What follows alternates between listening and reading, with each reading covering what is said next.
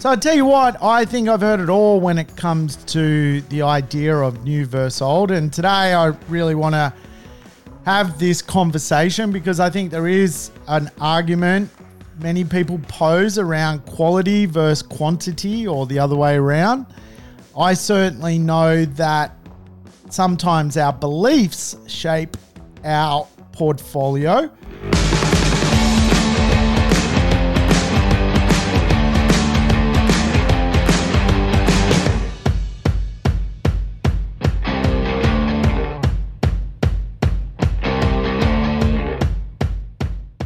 Welcome to the Urban Property Investor. I'm your host, Sam Saggers, here to help you crack the code of real estate wealth. Today's show, another code cracker. We're going to dig into the idea of building a portfolio, whether we should get involved with much older real estate. Should we actually tackle brand new or newer real estate? What if we need to look at real estate through a new lens? Today's show is really tackling this conversation. So I tell you what, I'm pretty pumped to bring you the show today. I think we're going to have a bit of fun. I don't know if we should do the show. We never know until we get to the end. But I tell you what, we're going to discover some insights and take on the good, the bad, and the ugly of both new real estate and, of course, old real estate. We're going to be able to, I think, walk away from the end of the podcast having assessed both and being able to make a pretty informed decision if we are potentially building a portfolio. Hey, if it's your first time tuning in, welcome aboard to the Urban Property Investor. Big part of my job is simply sharing 3 decades worth of property investment with others. So welcome aboard. A few rules, just make sure you play the show quickly. Do it in double speed if you can. Try and get your life back, I always say. And I tell you what, if you're tuning in today, you've probably across the fact that I have a Gopnik dog, if you are a long-term listener. Hey, I just got Rafi. He actually went for surgery yesterday. Yes, Rafi is now a eunuch. So my household includes a eunuch, which is fantastic. He has a bucket on his head, and so interesting hanging out with a bucket head dog. Not too many other dogs want to hang out with a bucket head dog, so I've soon learned that I think dogs are a bit scared of the old bucket system, potentially losing the old Jats crackers. But we're not here to talk about my family. We're here to talk about real estate. And today, again, I think there is a big conversation when it comes to the idea of new versus old. It seems to be, for many people, a bit of a sticking point. Certainly to me, sometimes feels like it is actually the Muhammad Ali versus George Foreman when it comes to real estate. Should we choose something a little bit more modern with a few less challenges potentially when it comes to repairs and maintenance, or should we stick to some of the older real estate and see if we can fiddle with it, do something with it to make it more stand out in a crowded real estate marketplace? So I tell you what, I think I've heard it all when it comes to the idea of new versus old. And today I really want to have this conversation because I think there is an argument many people pose around quality versus quantity or the other way around. I certainly know that sometimes our beliefs shape our portfolio. Kiyosaki often says, the famous real estate guru, Robert Kiyosaki, often says, people have inside them a broke person, a middle-class person, and a rich person. And they are voices inside our head. And I often think people shape their portfolio based on how they perceive the world. Rich people do bigger deals. Rich people buy better real estate. Rich people buy better locations. That's fundamentally how they become rich, how they maintain becoming rich. So if rich people buy bigger, better, deals, why are we even talking about potentially real estate in really D-grade locations that is old and itchy? Well, I think it is worth having the probe into this conversation, the prize fight between the two. I'm going to try and lead the debate as best as possible. And I certainly know that I guess many people do have a little bit of a cognitive bias when it comes to what they pre-decide to purchase in the real estate marketplace. And without question, I think a lot of that bias is quite often just, again, probably the mindset Kiyosaki talks about. You know, are you buying real estate with a broke mindset? If you buy real estate with a broke mindset, you're probably going to get burnt. And that's just the way real estate is. Bigger deals often perform better. If you look at the capital growth in the market at the moment, it's typically the more expensive end of the market is growing the fastest. I mean, I was just looking in the suburb of Canterbury, Melbourne. I think real estate in that suburb, which is, you know, a top 5 Melbourne suburb, has risen close to $1 million in the last 12 months. Bigger deals, more expensive results. So I think to break down whether we should tackle new versus old, or old versus new, or buy an old property or buy a new property, I think we need to have the time conversation to begin with. I think it is certainly a good conversation to start the debate. You know, it is not, I guess, 1980 right now, and things have certainly changed. I think we are living in a decade of disruption. So to build a portfolio, we need to understand our market landscape. And probably one of the greatest business books ever written is The Art of War. In The Art of War, really one of the big lessons in that masterpiece, which has lasted centuries, is you need to know your terrain. And I think the conversation around what we should buy when it comes to asset allocation, or the dwelling we should pick up, needs to understand the terrain we're currently living in. We are living in a period of time with an aging population. People are growing older, and as such, what they see as comfortable is very different to potentially what uni students see as comfortable. We are living in an age of automation, certainly an age of a digital revolution. Big data, machine learning is a real thing. We are obviously living in a period of pandemics, aren't we?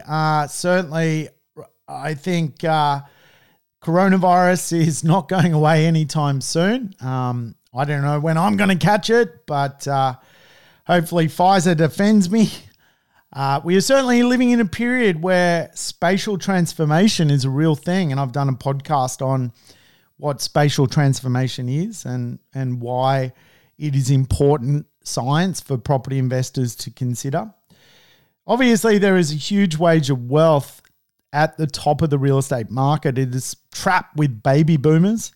Their ability to buy and really shape the future of the real estate market is something that we need to comprehend because they are fundamentally an all-cash marketplace. What they like is going to influence real estate. And I think it's fair to say, you know, we live in a smarter world. You know, in 1960, 40% of human beings on planet Earth basically could read. Today, 85% of people have the capacity to learn through books and knowledge and the internet and can read. We have doubled our literacy rate. And as such, human beings are becoming smarter. And as human beings become smarter, I think real estate and what is important to people is certainly morphing. Then you've got the concept of inequality. As we know, inequality is probably one of the biggest mega trends anywhere in the world at the moment. And as such, the rental market will certainly be changed by government influence. Probably in about a decade, we'll see more of the concept of build to rent and more of the dynamic that as a property investor, we're going to be competing with our own government to rent properties. We're going to be competing with multinational companies to rent property. Now, as crazy as it sounds, major companies today are a huge monopoly. What's stopping, for example, Apple having Apple Homes? Really, the future of real estate is going to absolutely be very different. Now, I like to study the business market to see how it interfaces with the real estate market. I think you can learn a lot as to what the future level of demand is going to be, particularly from the business market. You just have to look at the top 10 companies in the world, the largest companies in the Fortune 500 series. You'll notice they're all fundamentally tech companies or pass themselves off as a consumer company, but fundamentally are tech. Let's look at the names: Apple, Microsoft, Amazon, Alphabet, Facebook, Tencent, Tesla, Alibaba. I mean, these are all companies which are reshaping how society works and have a massive influence on really how people actually will live. I mean, when you look at companies like Amazon and Alibaba, I mean, I would probably digitally shop 2 or 3 times a day using their services, or, you know, I love a bit of Kogan, I'll be honest with you. I'm a Kogan man. feel like Kogan's coming to my house every day. But the point of the conversation is it is not 1980. If you look at the companies that ruled the world in the 80s, we're talking about car companies, petrol companies. Basically, you had companies like Exxon, General Motors, Mobil, Ford, Chevron, Gulf Oil. These companies basically had an influence on, again, the type of work being done in society, and of course, the types of properties which were created in a different era. And, let's face it, I think we have to buy real estate for the future because we obviously spending money that we earn today to create a brighter future for ourselves. And we do that through the idea that, whatever we invest today is going to be worth more into the future. So should we not be designing a real estate portfolio that is closer linked to what the future actually looks like? I mean, major real estate companies at a global level like Savills and CBRE and so forth often report that the marketplace is morphing so much that potentially even the way real estate is valued into the future will change. If a residential property has mixed use potential, should it not be worth more than a property that doesn't? Mixed use, for example, is a property that can yield higher using things like Airbnb, contemporary mixed use. So again, I think we need to just take a step back, throw away our biases, and maybe take a breath when it comes to choosing this portfolio we're designing for ourselves, and see if we can map out something really cool. Oh my God, the Gospodar is back. It's official. He's out mowing the lawn. It's the middle of winter. Grass is it's thin. It does not need mowing. The Gospodar has returned.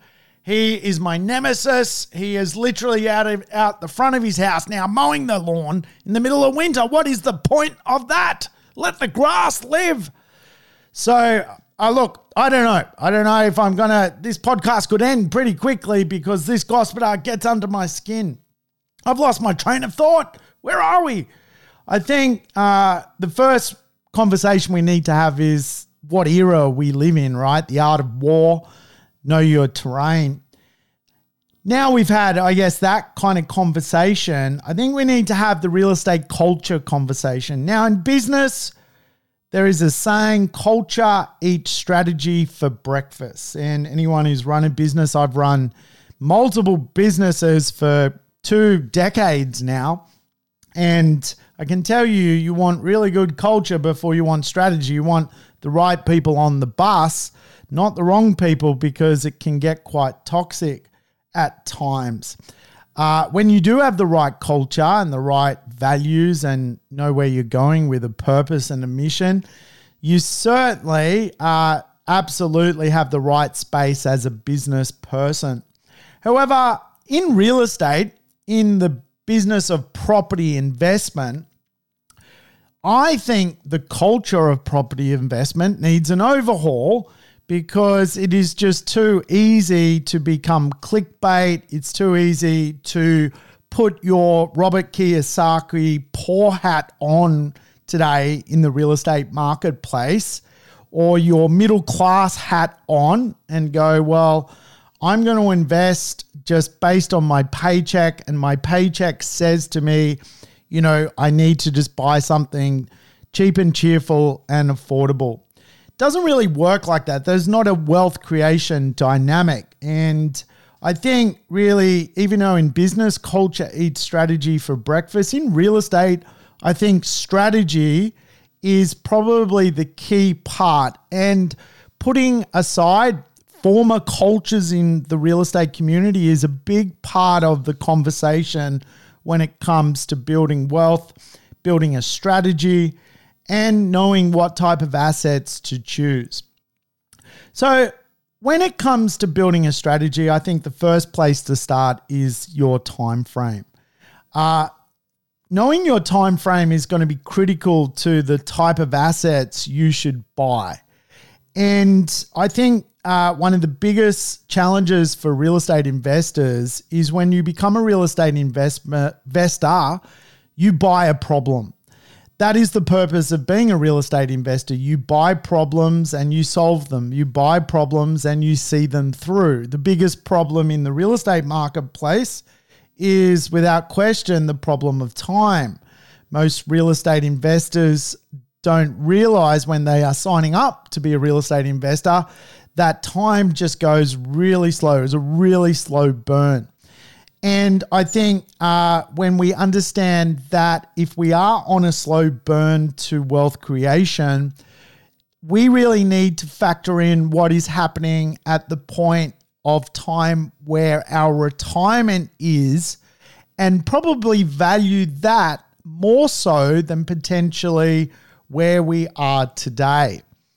And to put it in a little bit of formula context, I always put down in real estate, a trader, someone buying and selling and flipping, does that generally in a 12 to 24 month period. Obviously, the risk profile of that is completely different to buy and hold. Today, to have the new versus old conversation is a buy and hold conversation. And so we're not trading. Now, certainly I teach people how to trade real estate. I show people how to I trade real estate myself. I do that through small scale development. I teach the property trifecta. The first part of the puzzle, build your buy and hold backbone. Your backbone is your wealth. Your backbone is 3, 4, 5 properties. I teach the 5 cities, 5 properties plan. The second part of the trifecta is your dividend assets or cash flow properties. This can be businesses, shares, but also positive cash flow real estate. The third part of the puzzle is chunks of wealth through basically equity arbitrage, which is just simply taking equity, which you can borrow at 3% from the bank, and working it over a 24-month period to try and get a 15 or 20% return on that money. Cash flow, chunks of cash flow. So trading is great, but it is not designed for a buy and hold property. It is designed for property investment, which you can find a higher and better use of. For example, I just did a deal. My clients, me, we joint ventured together. We did 29 blocks of land in Brisbane. We basically found a block of land, carved it up into 29 blocks, and families are now basically building houses on those properties. That is trading. But now we're going to talk about the idea of the buy and hold, right? And certainly I think you should call yourself a speculator. If you buy real estate, hold it for anywhere up to 6 years. If you buy, hold and sell within 6 years, you are just basically speculating. That is not considered long-term. That is not a retirement strategy. That is usually a diagnosis of something in your life not working. Shorter term investing is really sort of 7 to 12 years. Anything under sort of 13 years is considered pretty short because you're not giving enough time for yourself to do a property cycle.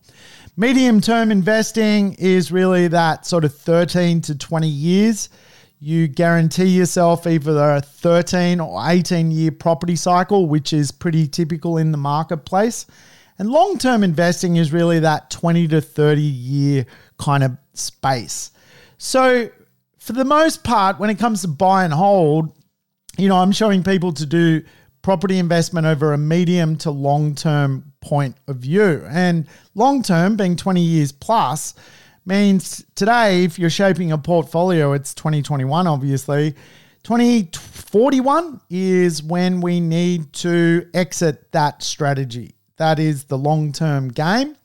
And quite often, I think one of the opportunities for property investors is to design a strategy which basically allows you to buy a few properties, hold them, sell down some to pay off others. And it's very common, for example, for property investors to try and work out how to acquire through acquisition for assets, hold them a long time, hold them 20 years, long term, not short term. It won't work if you're aiming for 6 years. This plan ain't going to work. You need to remember that even in the art of war, you've got to know your strategy, right? If you do not have a strategy, you won't know what assets to buy and allocate to yourself.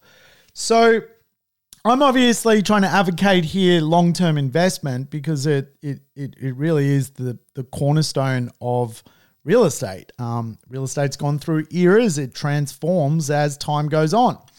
So it's very common for people to sort of go into this process of buy 4, keep 2, sell 2 to pay off the 2 that you're keeping.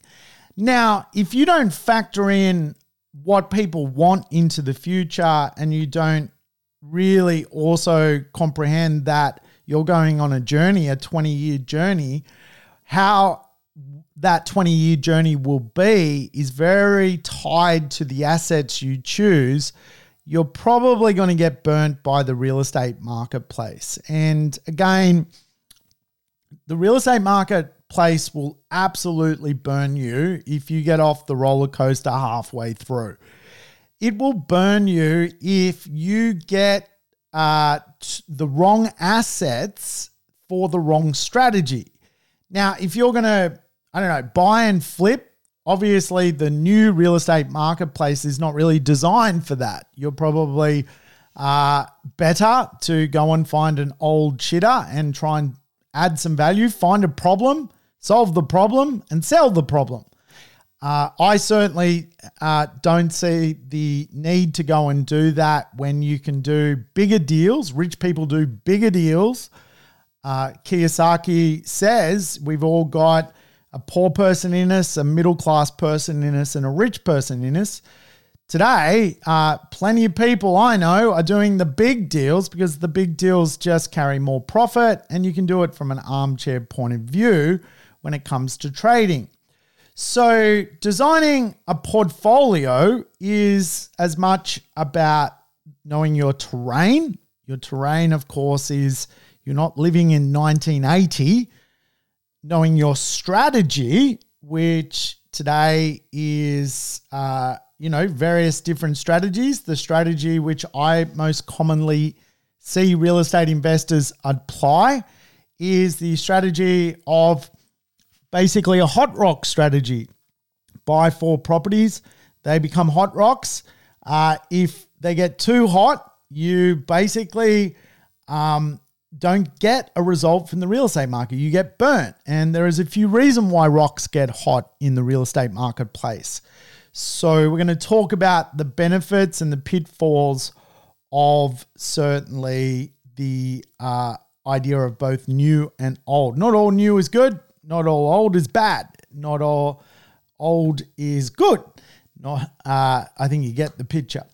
So I think we've got to design this portfolio for the strategy we're applying, right? And certainly for me, if you're going to build a property portfolio that you need to sell some in 2041, you obviously want a mission fit piece of real estate to be sold in 2041. You want a good city. You want a good suburb that people want to live in. You want a very good piece of real estate that is likable at that point in time. So I think we're at this sort of point where we need to really shape a portfolio which mirrors some of what is occurring in society. And I always try and shape a portfolio for what is known as the affordable and livable supply and demand gap. The affordable and livable supply and demand gap. So basically, in our cities, there's all sorts of areas to buy real estate. Some of them for property investors are way beyond most people's budget. Most people I'm working with, want to spend 300, 400, 500, 600, 700, maybe $1 million at a stretch. As such, you need to obviously dance around the real estate marketplaces to look for something that is affordable. But there is a lot of reasons as to why people want to live in that property.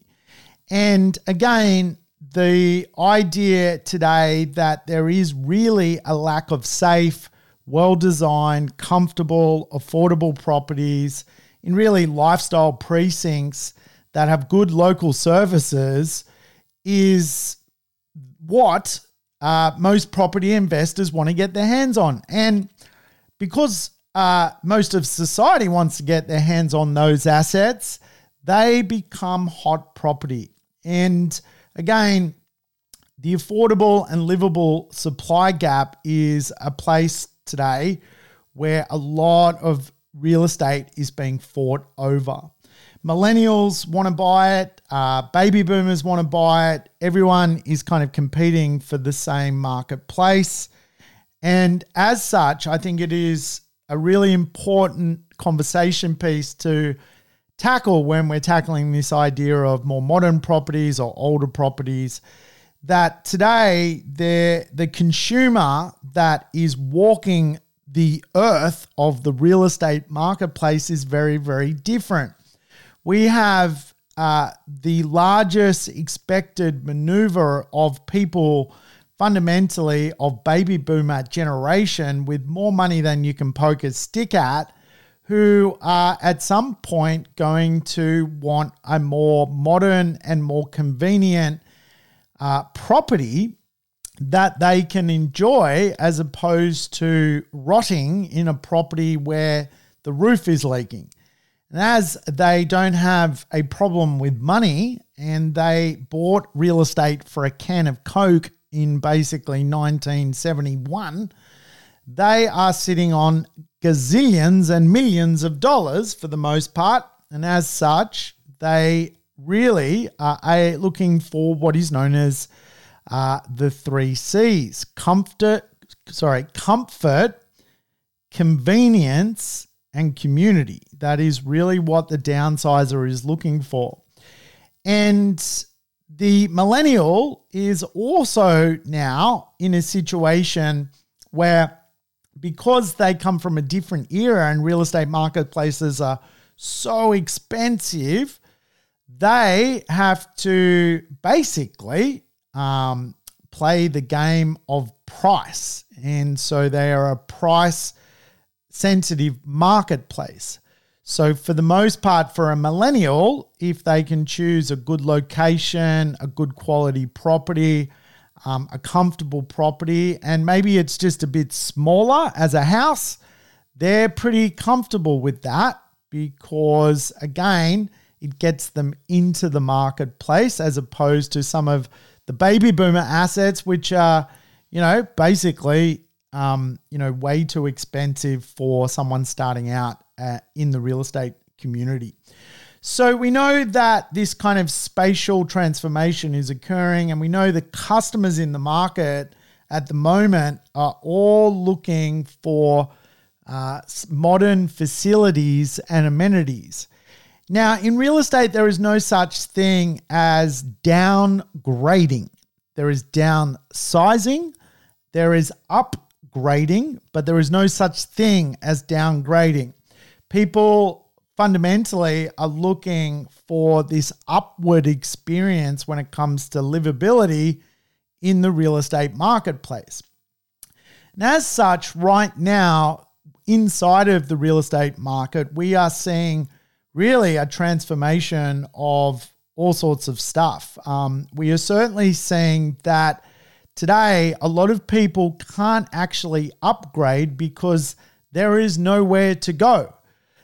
They have already upgraded, and now the only place to upgrade is the actually dwelling type from basically a much older property to a more modern property. And so we're seeing this a lot, particularly in inner and middle suburban areas, where today the person that lives there has already lived the upgrade experience, and they are now looking to transform from their older home to a more modern type of dwelling, and that is the upgrade. The upgrade is actually a quality upgrade, a dwelling upgrade, not just a location upgrade. And for that, it is certainly an interesting factor shaping property outcomes today. And certainly, I think we are starting to see factors which are driving aspiration, and we're seeing it through this life stage effect.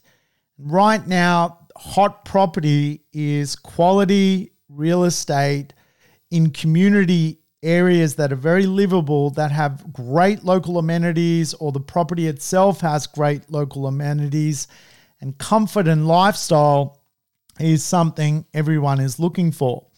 So the battleground for real estate is in the gap, which I refer to as the affordability yet livable real estate market.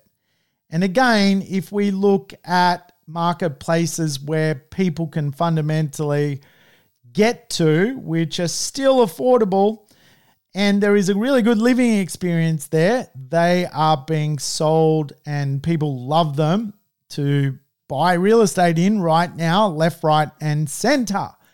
And as such, you're really experiencing this concept which I love teaching for property investors. Property investors quite often are looking for something affordable. If you're looking for something affordable, that's fine, because that is the point of being a property investor. You buy something affordable, you buy the problem of affordability, you see the problem through over a period of time, and that affordable piece of real estate becomes something. And I always teach the affordable yet livable gap of supply and high demand is how you take an affordable property that then becomes aspirational. And again, this is how you build wealth in real estate. You buy something affordable, that area and that dwelling will become aspirational into the future. And again, if you think about what is shaping property outcomes at the moment, it is certainly the idea that we have a millennial marketplace which is pouring into the real estate market to buy real estate, but their budget is not a big one. So for them, quality is an opportunity for them to buy. Certainly when it comes to downsizers have more money than they can poke a stick at. They will not downgrade. They will find real estate which they can enjoy. And this is, again, I think what we're starting to see when it comes to what people want in the real estate marketplace. Certainly in the real estate suburbs I tend to hang out in, this is the effect which is unfolding. Now, again, real estate is full of gotchas, and I can tell you there are all sorts of gotchas when it comes to being burnt from the real estate marketplace. Remember, if you're designing a plan that is designed around you exiting the real estate market as a business owner in the real estate market of the business of property investing, you're giving yourself a runway of 20 years, your number is 2041. So if you design a portfolio for that exit in mind, you're going to have to think about the journey along the way. And what that journey looks like is usually a good location, an affordable property, good numbers, an ability to cash flow the property, the comprehension that you know what your exit strategy actually is, the comprehension that you know you're buying a problem, which is the problem of time, and that you're willing to see it through. And if you take on the wrong asset, you're going to have to spend money on that journey, making sure that the real estate you buy does not become a liability.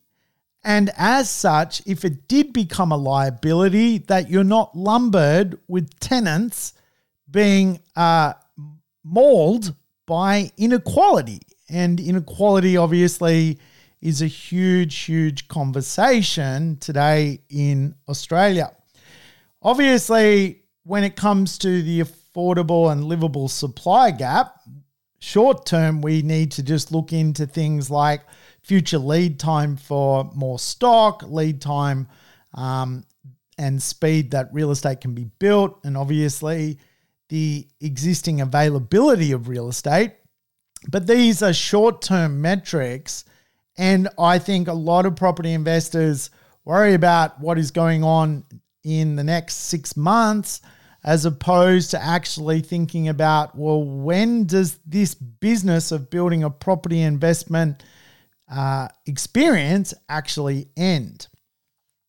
So now we understand the conversation and the context of new properties and old properties and how they have to interface with real estate. Then I think we should have the conversation about the pros and cons of new properties and old properties. We absolutely cannot have that conversation unless we absolutely tackle the art of war, which is, know your strategy, know your terrain, right? And know your enemy. And if you don't know those three, then you're going to struggle. So when it comes to certainly the choice between older real estate and more modern real estate, I think one thing which certainly is evident, there is some great suburbs and great locations in our cities which have some beautiful older real estate, and more importantly even, those suburbs are not new suburbs. So people who own real estate in those suburbs have mortgages that are virtually paid off or already paid off. And real estate investors that maybe perhaps own real estate there may have bought there previously, already made capital growth. So the likelihood of them selling and paying capital gains tax is pretty limited.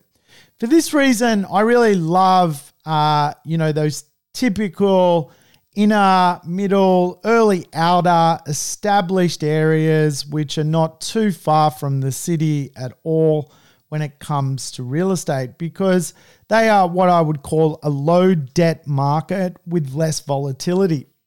Now, we live in a decade of disruption, so it makes sense to me to buy in a low volatility marketplace as you never know what's around the corner at the moment. And so a defense strategy for me is absolutely thinking about where older properties typically are or nearby, or those more central locations, those areas just not too far away from major infrastructure.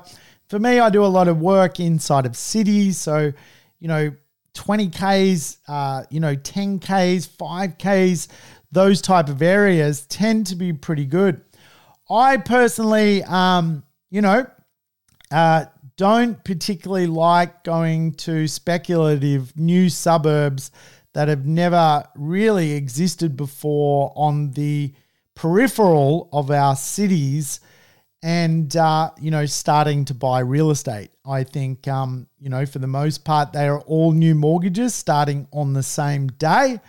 And also, certainly some pockets of our cities, certainly some of the newer properties, particularly around certainly beta city centers in our CBDs make no sense to me. You can go and buy new apartments around Parramatta, and it's like, well, what's the point of that kind of process, right? And you think, well, I get it if it's alpha, if it's, right on the doorstep of Melbourne or Sydney or Brisbane when it comes to some newer assets, but I just don't get it in the, Liverpool CBD. I mean, why? What is the advantage of buying real estate that way? So some of these newer zones, suck basically. And as such, again, I'm a bigger fan if you can buy a newer property, a newer dwelling, an apartment, townhouse, newer house in, some of these more established middle areas, not too far away from everything. And they're not fundamentally some sort of, tower, 40 kilometers from the CBD, then they're worth a second look at. And we'll analyze some of the advantages and drawbacks of both the new real estate market and the old real estate market. Certainly the advantages, I think, of the older real estate marketplace is character properties. There's some beautiful, stunning character homes around. But let's face it, the horse is bolted on those when it comes to real estate investment, unless you're willing to maybe drop 1.7, 1.8 in most major cities. Those character properties are pretty much gone. And of course, if you did, then you've got to pay land tax and all sorts of things. The advantage of old is established suburbs. I love, some of the, again, central locations that you can buy in real estate today at a fairly affordable rate. Definitely some of the advantages of old is some of these larger, character homes are pretty big. There's some pretty grand homes out there. And certainly, again, when it comes to the capital growth figures, they do really, really well. They will get the best growth because they're kind of what the rich people absolutely want. However, larger homes in, Lake Wedo certainly doesn't make a lot of sense to me, right? The older properties in these expensive character areas can be, a little bit expensive. And I guess there is no real higher and better use for them. They need to maintain their sort of look and feel when it comes to their character zoning. So there are some drawbacks. And certainly I think the drawbacks in the established marketplace, the secondhand marketplace, is there's lots of real estate which has absolutely no character. It wasn't a cool little terrace that was designed, in 1900. It's not a Federation home. It's not architecturally interesting. There's still today, bucket loads of, basically, almost like asbestos homes. There's bucket loads of weird old brick veneer places. There's bucket loads of walk-up apartments that, are basically just horrible, right? And again, when you look at the era we're living in, and the companies that rule the world, and knowing your market, knowing your terrain, knowing your enemy, it's very hard to justify saying, well, that's my 2041, financial plan. It doesn't necessarily make sense to me. I absolutely get the feature homes that are more expensive, but I do not absolutely think that you're going to certainly create a wealth transfer of people downgrading to that real estate from a higher social status. And obviously some of the drawbacks from some of the more older properties is the ongoing maintenance and the fact that many of the properties today in society are obsolete. They're going through what is known as functional obsolescence. Now, functional obsolescence is the idea that today, a 1970s home was built with, 3 bedrooms, 1 bathroom. Today, a family wants 4 bedrooms, 2 bathrooms. And again, that functionally obsolete home, maybe the best use of it today is actually knocking it over. And I think unless real estate investors factor in functional obsolescence into their decision-making about their strategy, they're doing themselves a disservice. They've just put on, in my view, the Robert Kiyosaki's poor person's mindset. And again, Robert Kiyosaki says there's 3 mindsets people have. All of us, me, you, everyone. We have the rich version of us, the middle class version of us, and the broke version of us. And a lot of property investors just go into this thing with this broke mindset. They buy a property which looks broke, and they don't factor in the loss of functional obsolescence on the asset. And again, I've got the lashes on the back for this stuff. I've bought real estate like this. I once bought a property in regional New South Wales. I picked it up cheap. It was like $110,000. And I owned it for a year, and all of a sudden the foundations of the house basically started to struggle, and I got a quote to fix the foundations. And this was in my early days of property investing. Like, I didn't have any money, and I got a quote from several builders and to fix and sort of repair the property, and it was on some erratic soil. It was like $41,000. The house was only worth 110. So I was faced with almost a ridiculous situation, and the only way for me to solve that was to liquidate the property and walk away with a loss, and someone else came in and took the asset off me. They fortunately didn't do a building and pest inspection, and I got away with a sneaky bob. But if you don't sort of tackle this stuff at the beginning, you're going to end up getting burnt. And again, real estate is a game of time if you're doing a buy and hold strategy. And if you're going to do 20 years with a functionally obsolete asset, you're going to struggle. And the big costs really are things like roofing, foundations, plumbing and wiring, really antiquated layouts, antiquated features inside the property, poor drainage, poor, things like waterproofing, old windows. Again, the modern market we live in, where tech companies ruled the world and millennials are basically living on Instagram, showing, their life to people and living in this kind of logic that there's a lot of reflection on them as to what they own and what they wear and what they buy. And then you've got the the baby boomers rather, who basically have all the money in the world. No one's buying this stuff. And that's where I often see ads today on the real estate market. And I see a lot of buyers agents even, sending emails out and stuff. Just helped a client, get a 6% return, spending, $207,000. And you're like, holy shit, man, what did these guys just buy? And then you look at it and you look at the ads and you can see what's going on. I mean, Brisbane is booming right now. Just won the Olympic Games, and there's ads on the realestate.com that basically are saying things like investor's vivid dream.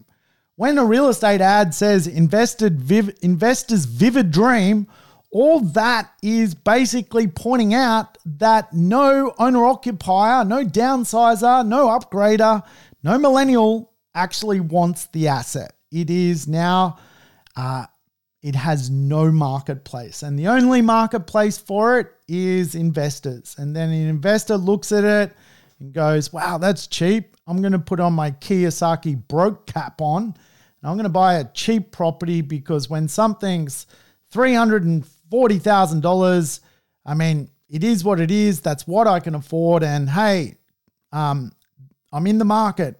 Woohoo! So I know this stuff probably going to rattle some people because, again, the bias potentially around this stuff can be pretty hectic, right? A lot of people, again, the culture inside the real estate marketplace has edified this stuff for quite a long time. It's edified it certainly stemming back to probably the year, 2010. And then I think we entered a different era. And I certainly worked on some of this stuff in past eras. But they were past eras. And I've been doing this for 3 decades. And I certainly now can see that these are functionally obsolete properties that there is no real market for other than broke people. Some of the, Brisbane is booming and real estate agents are having to go to certain locations with certain dwelling types that are past their use by date and labeling the ad investor's vivid dream or submit offers or all offers will be considered.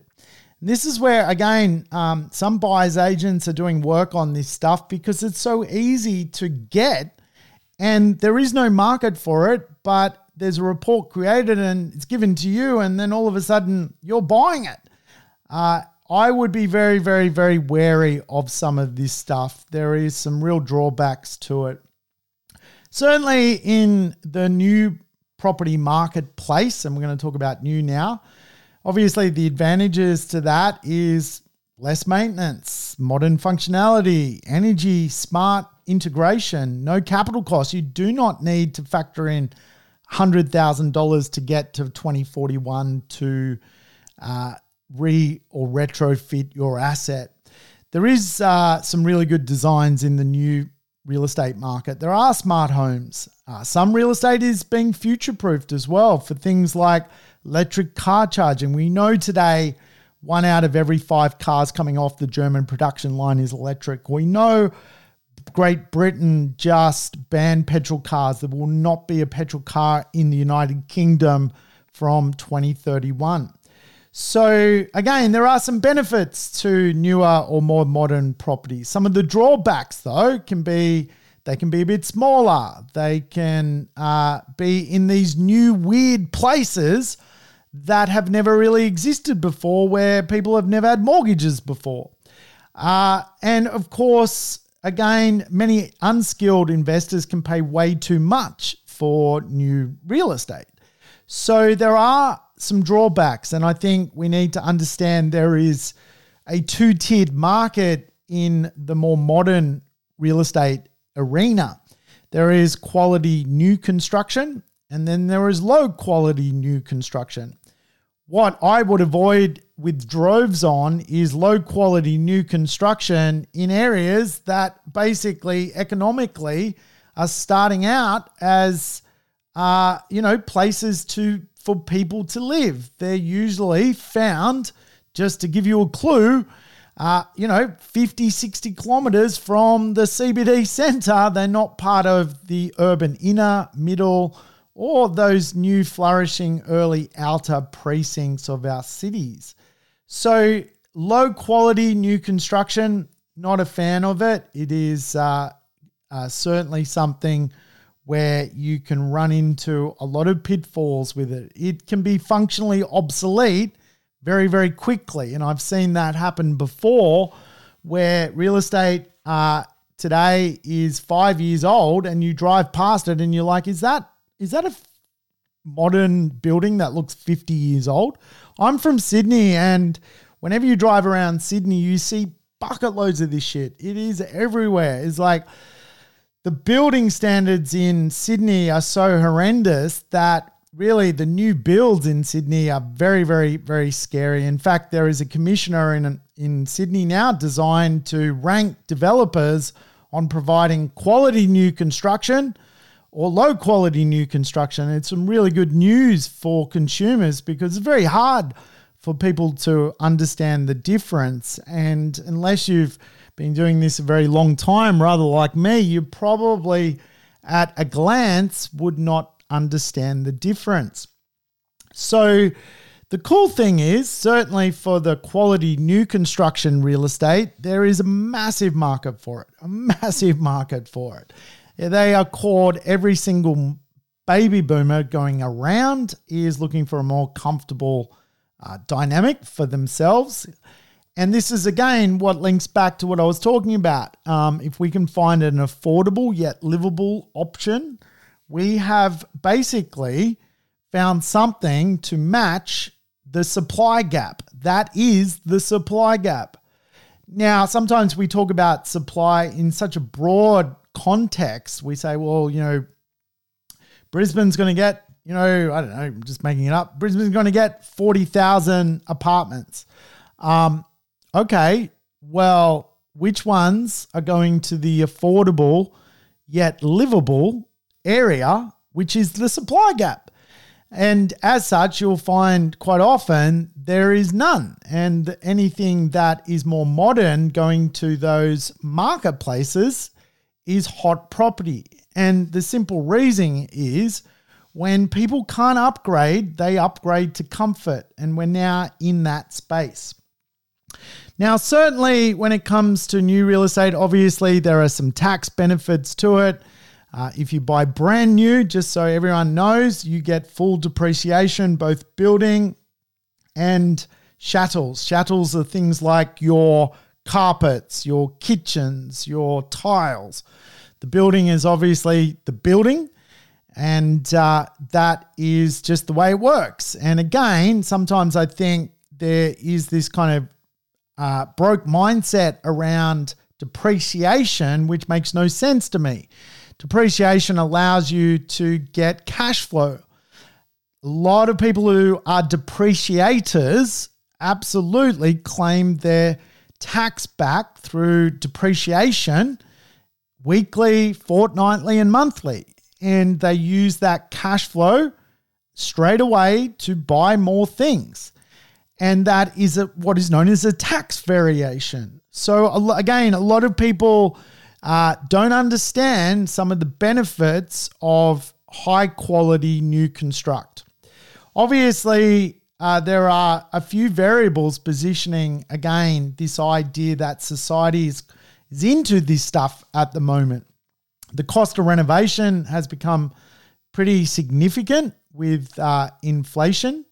Pandemic itself is pushing people into this context of, well, if I'm going to go through lockdown, I want to live somewhere good and I want to feel good where I live. And again, more modern real estate or more functional real estate is doing pretty well in that context. So again, there are two types of new construct. You need to avoid 75% of new construct because it's rubbish. It's basically low quality new construction. And then if you can find more modern, high quality new construct, it's a little bit of a trump card in the market at the moment, because it certainly is something that many of the buying groups in society like. Now, personally, I'm just going to, and I mentioned this once before, if I was going to the bar and I was ordering a drink, I get a fluffy duck for the missus, and for me, I would do the blend. And the blend to me is buying in inner, middle, or early outer ring neighborhoods, not at the edge of the city, where you can get this blended model of, for example, central locations, established suburbs, old debt marketplaces, in some instances, character neighborhoods with character homes. But obviously, we can't afford to buy those character homes. So let's look at something a little bit more sleeker, a little bit more minimalist, with less maintenance, that has really good energy, great designs, and is kind of future-proof to get us to 2041. And that's where, personally, when people talk to me about is new better than old, is old better than new, I always recommend, consider the blend. Take the best of the old market, the best of the new market, blend them together, and you will wake up in 2041 after your long-term real estate plan is done with something that is still very appealing to the real estate marketplace of 2041. And again, I think the renaissance of these more central locations, which are still affordable yet livable, is the supply gap. That is where the money is to be made in the real estate marketplace. And certainly when I find deals in those marketplaces, I can and I find the quality new construct, the rental returns are fantastic. Now, I look after, through property management, around 1,100 investors' assets. I take it very, very seriously. And what I can tell you is the functionally obsolete real estate sometimes on paper looks more impressive as a gross return, but the maintenance and ongoing capital injection to prop up those assets, which you do not see on realestate.com, is almost like neutralizing and making those assets negatively geared in the lowest rate cash marketplace in Australia. And again, some of the brand new low quality construction real estate doesn't yield that well. However, some of the flight to quality real estate that is constructed, that is high quality, gets incredible rents, and a very sophisticated tenant, and no ongoing maintenance costs. And again, I guess it's just the age-old argument. You've probably got to think sometimes with real estate, do I put on my rich hat, as Kiyosaki says, and, is it actually better to buy something that's going to last longer, that is of better build standard, that is of better quality, to get me to the end game? Or do I put my broke hat on, or do I put my middle class hat on, which is like, middle class hat is, where's my pay packet? I need my pay packet. Without my pay packet, I don't feel safe. And again, a lot of property investors make decisions about real estate with this kind of like battler's mindset. And, even if the real estate market makes them $60,000, $70,000, $80,000 over the period of a short period of ownership, it's just not impressive enough to sometimes carry you all the way to 2041. And I've seen many property investments that are sort of this kind of dysfunctional real estate, sort of almost like people buy them out well because no one else wants to buy them. So they always get a bit of a discount, but then that's where it ends. And there is no further movement on the asset other than the fact that the other person didn't want it and was willing to give it away to you because no one else would actually take the asset further. So I think the conversation around yields is an interesting one because what we see is there is less vacancy, certainly longer occupants, and much higher returns in the marketplace today that can support some of the prices of high quality assets or more modern properties. And again, I think we just need to, take a deep breath, understand, do we know our terrain? Our terrain today is very, very different to the terrain when a home was built in 1985. Do we know our strategy? Are we actually doing a buy and hold long-term strategy? If you are, then mirror what that long-term strategy actually is. And again, know your enemy. And for me, the enemy conversation is a big one. The enemy conversation is quite often ourselves. Again, when you become a property investor, you're buying a problem. The biggest problem you're buying is time. If you're not willing to see time through, as you're buying a problem, you need to see it through. And if you're buying the problem of time, you need to mirror what that time frame is with your asset allocation. I think obviously good improvements and good economics makes a lot of sense. Hey, that's it for me today. Thanks for tuning in to the Urban Property Investor. I hope you liked today's show. Feel free to leave me a review. Now, I wanted to leave you with my quote. I made a quote in one of my mates' books. He put me in his book, and I never know what the quote is, but I want to start to get in the habit of leaving the show with my quote in his book. And here it is. Apparently, I said this on one of the Urban Property Investor podcasts, and he was like, wow, that's a really good quote. I'm going to put it in my book. And I was like, did I say that? And he was like, yeah, you said it. So, and the book, by the way, Your Exceptional Life. Make the rest of your life the best of your life. Anyway, this is the quote. You guys want to hear the quote? Don't ever fear to fail, be inspired to succeed. So now on the Urban Property Investor, I'm going to end the show on that note. Let me just reread it again because I have a memory like a goldfish. Don't ever fear to fail, be inspired to succeed. I hope this podcast will help you succeed. All the best. Lots of love. Sam Saggers signing off. Thanks for tuning in to the Urban Property Investor. To never miss an episode, make sure you subscribe to the podcast on your favorite app or on YouTube. And I would love it if you could give the show a rating and share it with your friends and family. In between episodes, you can always keep in touch with me by connecting on social media over Facebook, Instagram, or LinkedIn. Until we meet again on the next episode of the Urban Property Investor, take care and bye for now.